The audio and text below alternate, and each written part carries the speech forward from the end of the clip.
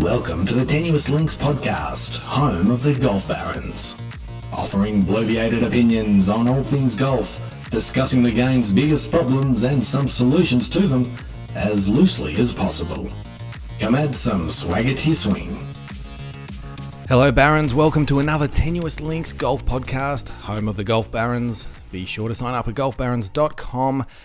Now today, Philly and I have a very special guest on the show. No, it's not Kipper, but someone even more impressive. Today's guest has had a jam-packed life from serving as an assistant White House press secretary in the George W. Bush administration to becoming the co-founder and CEO of Marucci Sports to now heading up LA Golf Partners, makers of LA Golf Shafts as its chairman. He's done all that and plenty more, and he's not yet 45. He's a businessman, a forward thinker, a risk taker, and of course, a golf tragic. Without further ado, let's welcome to the show all the way from the City of Angels, Los Angeles, Mr. Reid Diggins. Reid, welcome to Tenuous Links. Thank you guys so much for having me on. Excellent. It's great to have you here. Philly, I know you're particularly excited about having Reid on the show. I am, because there's lots of questions. There's lots of techie questions and people who try and, I guess, disrupt the market and with a background in disrupting the baseball market moving into golf. I'm interested in what the learnings are, what you can apply, and everything else. So Reid, we do have a bit of a diverse range of questions for you, but we'll try not to confuse you too much. No problem. I'm ready. Let's fire away. So first of all, we like to talk about people's connection with the game itself, and just how you got into golf initially, how you were introduced to the game, who introduced you, I guess. You know, it's interesting. I played a little bit as a kid, but was mainly I wasn't really allowed to play much because it was supposedly going to mess up our baseball swing. And obviously, I went on to have an amazing baseball career. No, I'm kidding. So when I was probably 23, 24 years old, I was working for George W. Bush, and he called me at home on a Sunday and said, "Hey, are you any good at golf?" And I said, I hesitated, and he said, "Well, can you play fast?" And I said, "Yeah." He said, "Well, get up here." And so all of a sudden I was teeing off. About an hour later, I remember walking through the White House with my clubs and putting them in the back of the Beast, the presidential limousine, and kind of having this surreal feeling that I was about to be a part of his foursome.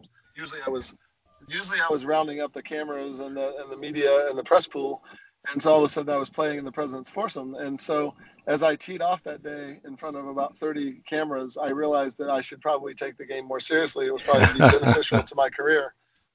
And I drop kicked a shot probably about 190 yards with my driver down the middle, but I don't think any of the reporters knew the difference. And I just remember that day thinking that I needed to start learning the game more. So from that point forward, I started trying to play more and more, and I've been playing ever since. Now, we've got one of our business partners, Kipper, is awesome at name dropping, but I think you've just put him to shame because it's going to be very difficult for him to... He can drop Tiger Woods all he wants, but I think playing golf in the president's foursome might be winning at this stage. Can you remember your first birdie and the celebration?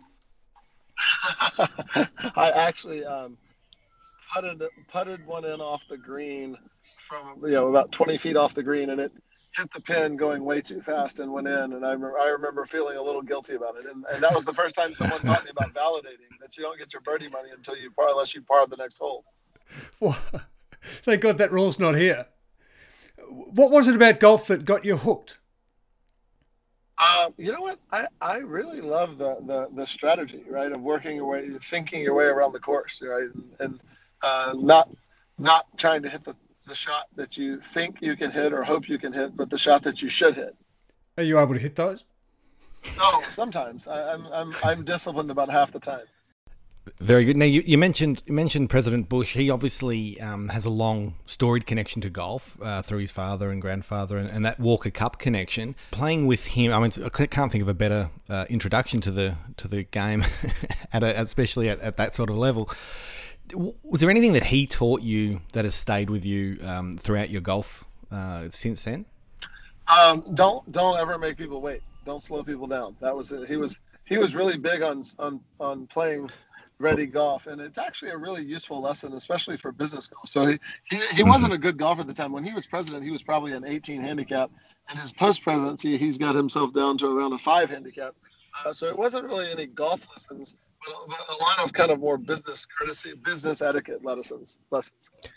suppose with that connection there, do you think there is a place for politics in sports? You've been in both the political sphere, you're in the sports sphere as well.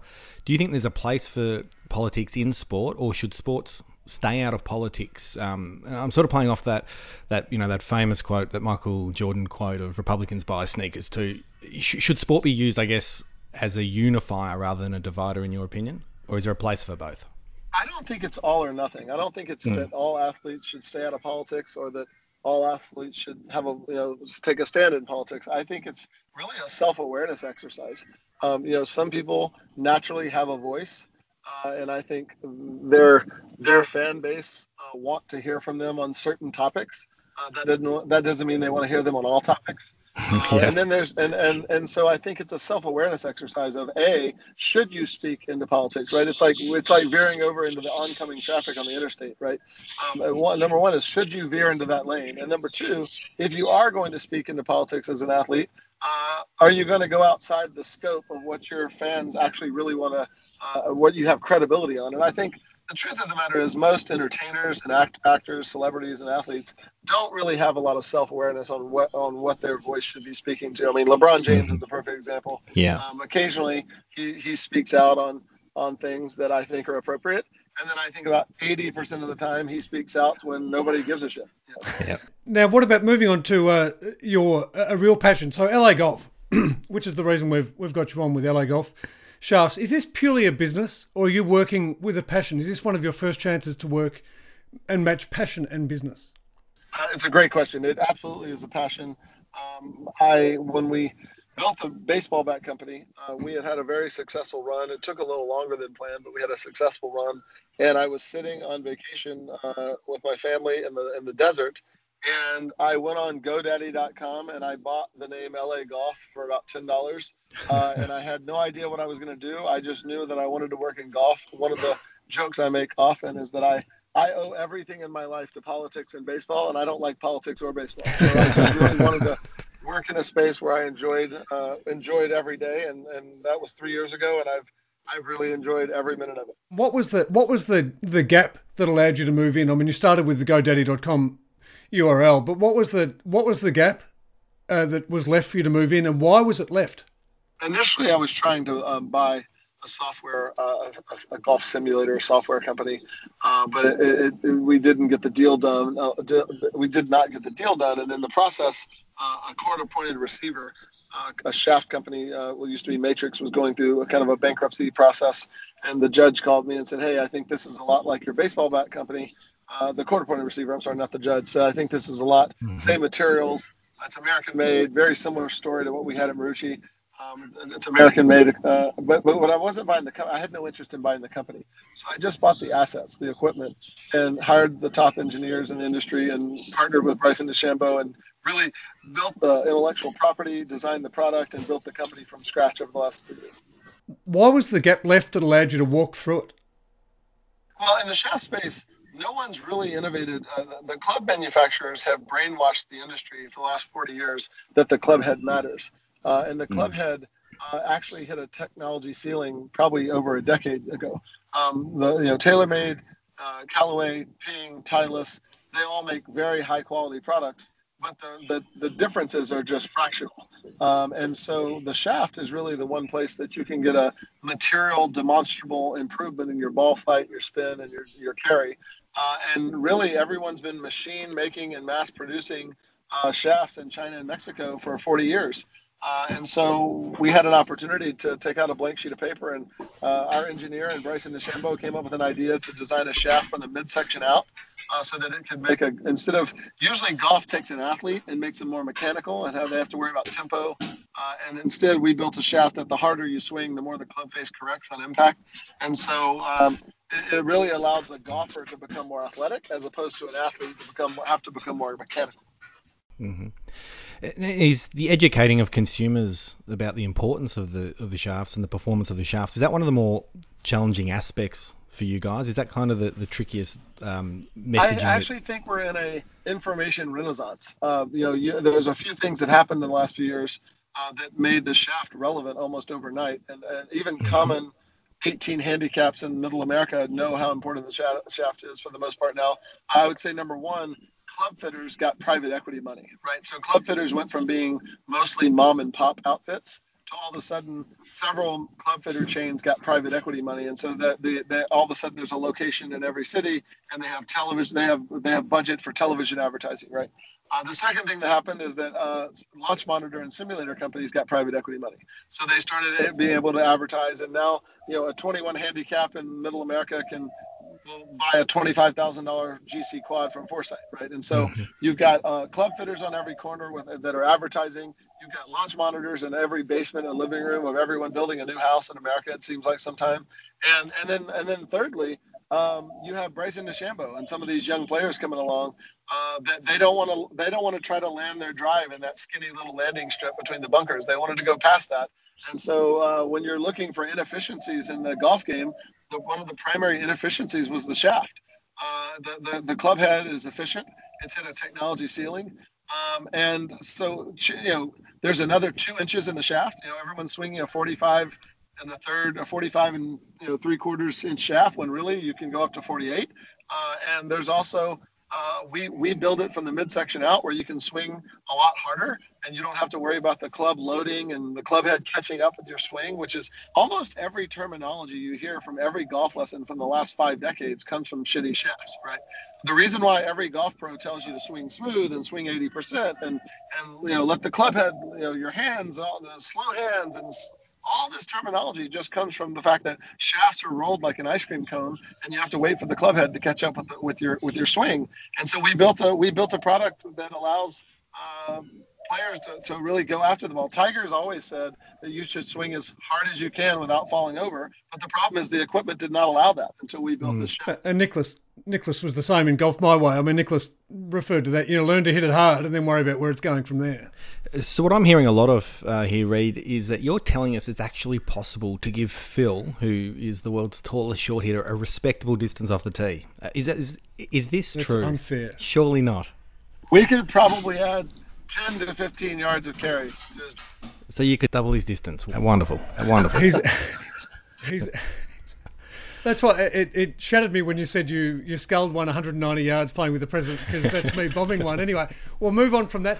What's the holy grail for a golf shaft or a graphite shaft specifically? I think the holy grail is getting as close as you can get to 48 inches, getting as stiff as you can possibly get with the midsection of the shaft, and being able to swing as hard as you can without and actually decreasing your dispersion. We kind of accomplished, speaking of the Holy Grail, Nota Begay on the Golf Channel actually referred to our shaft as the Holy Grail. He said, because we accomplished 2 things that no one's ever accomplished. One is typically when you go stiffer with a shaft, it means you go heavier. We actually built a shaft that is significantly stiffer than anything in the history of the tour, but it's lighter. That ranges from the way we roll it by hand. We don't mass produce stock shafts. We only make aftermarket shafts by hand in America. So it starts with our process. It starts with improvements in material sciences, and obviously the design structure. And then the second thing we did that no one's ever accomplished is that we were able to add 10, 12, 13, 15 yards of carry to golfers and actually decrease their dispersion. Typically, if you add distance, you increase dispersion. A good example, everyone loves to talk about Bryson, and we have Dustin Johnson and Bryson and Ricky Fowler and a lot of these players using our driver shaft. But my favorite story is Jason Duffner, because no one would ever accuse him of being an athlete. He had averaged about 286 yards off the tee for his whole career. He averaged about 286 yards. We custom built him a driver shaft built from the midsection out. We iterated with him 5 or 6 times on it, and he added 16 yards of carry for the entire next year. Wow. And if you think about how efficient a PGA Tour player's swing is, there's not a lot of room to improve their swing. So that was clearly the improvement in the shaft. Is the approach for LA Golf similar to Marucci in that you're trying to get buy-in from the players? One of the great successes of Marucci was getting buy-in from the elite baseballers, and that's how you built it, and that was your intention. Is the intention with LA the same? Correct. Yeah, almost. This is really Marucci 2.0. With Marucci, we got over 45 players invested in the company. We were the only major brand in any major sport that did not pay a player. We became the number 1 bat from Major League down to Little League, and we never paid a player. But the problem is out of those 45 players, probably only 5 of them were useful strategically to our company. So one of the things I learned as an adult, I was very young when we started Marucci, is that I really only needed a few players. So we're going to have 3 or 4 partners. Bryson helps us with design. We're starting to work with 2 or 3 of the other top players in the world. One of the top players in the world is about to join our board of directors. And so, yeah, it is definitely like Marucci. The difference is the market's 3 times larger than baseball bats. Our gross margins are 2 times better. We're profitable faster. So this is like Marucci, but I've made it a little more of optimized the model a little bit. Was there anything technical that can be applied from Marucci or from baseball to golf, or is it more psychological?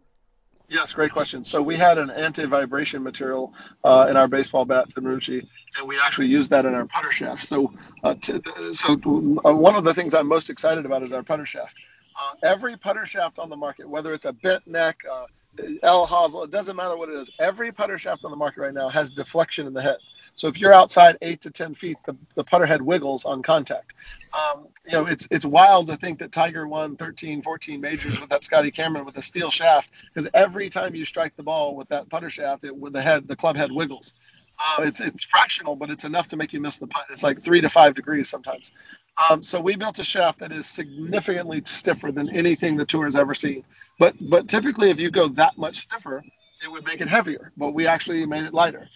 Typically, it would make it feel like a crowbar, like it would feel really hard. But we infused anti-vibration material all the way up through the shaft, so to where it feels buttery soft. And Ricky Fowler used it for 1 hour and put it in play the next day. Dustin Johnson used it for 1 hour and put it in play the next day and had the best putting day of his career.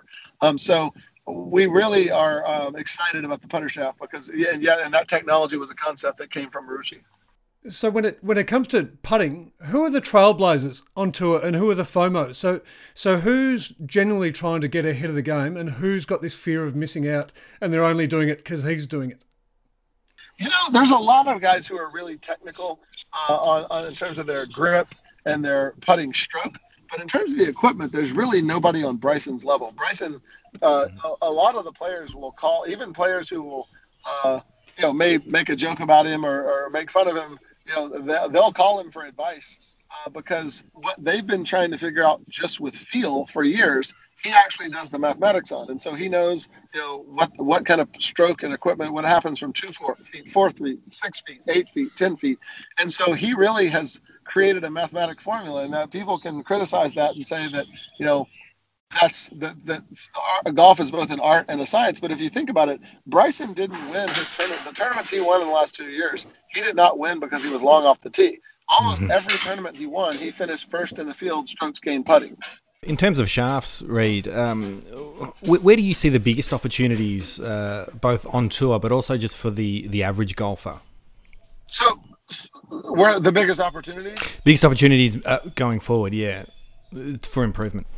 I think, first of all, even the average golfer that has a 21 handicap can add significant amount of carry with our driver shaft. So that's exciting. Our driver shaft takes a little getting used to because you don't have to wait for the club head to load. But one of the opportunities for people is the iron shafts, the wedges.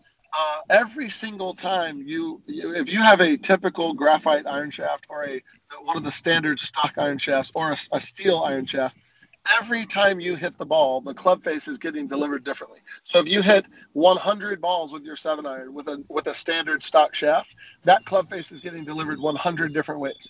With our shafts built from the midsection out, they're incredibly stiff. They're not any heavier, and every single time the club face gets delivered the same. Well, if you think about how much time and money that golfers spend trying to create a repeatable swing, right? You take lessons, you practice on the range. Then you get out there to hit a 7-iron, and the club face is getting delivered different every single time because the shaft has so much deflection in it. So I think for the average golfer, even though I'm excited to add distance, our motto is swing harder. I'm excited to add distance and make people feel more athletic with their driver. And I'm really excited for people to try the putter shaft because the first time you putt with it, you'll feel the difference. But I think the most surprising opportunity for the average golfer is the iron shaft. Because it allows your club face to be more consistent, and that's really a big deal. And are you finding the products are appealing with a lot of the younger guys who want to get out there and just muscle it, or are you getting quite or are you surprised at the number of, I suppose, older golfers or veteran golfers who are switching to it?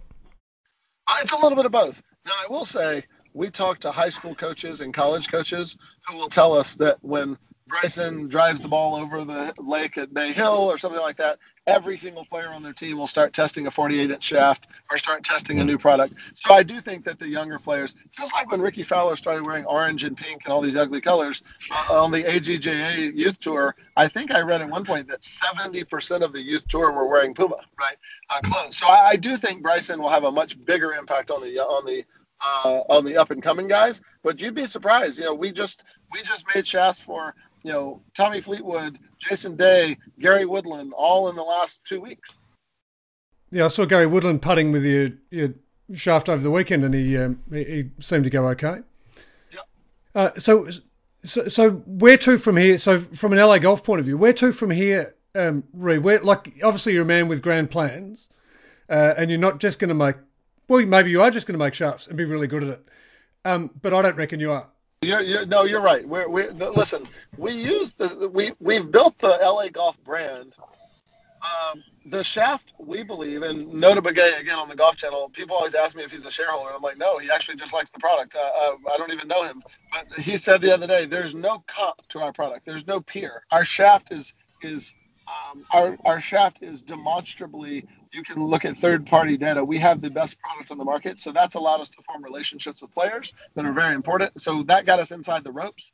It's also allowed us to build a brand on tour. But obviously, the broader vision is to take that LA Golf brand and those player relationships and buy cash flowing companies.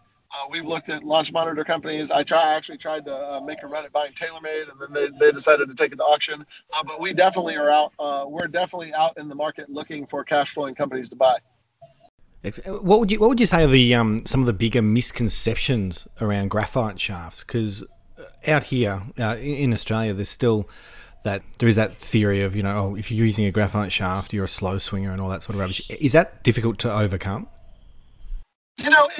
A couple of years ago, it seemed frustrating because guys like Nick Faldo, right? I call them all the green jacket guys, right? They get on television, and because they've won major championships, they're allowed to say really outdated, stupid things, and everybody just nods their heads, right? And so there was a while where it was frustrating, right? But now I think that this information renaissance and this data explosion we're having, people are starting to see this. You can go to anyone's home, where you are, and you can hit on their simulator and see that these graphite shafts are lighter, they're stiffer, and they're adding distance and decreasing dispersion. And I think the data speaks for itself. So, I think there are an older group of guys, and I pick on Nick Faldo all the time because he criticized Bryson for using graphite shafts because he said they were too hot, which makes no sense at all because you can obviously adjust your distances. The reason why I switched to graphite shafts for his wedges was because they're more consistent with the club face delivery. So I think it'll take a little bit of time, but no, that's a conversation we're excited to have. Now, most importantly, and I think really just to finish off, if we asked you to sell us the game of golf, sell the listeners the game of golf, could you sell golf? Why golf? It's very difficult because I often say that golf needs to be faster, funner, and cheaper, right?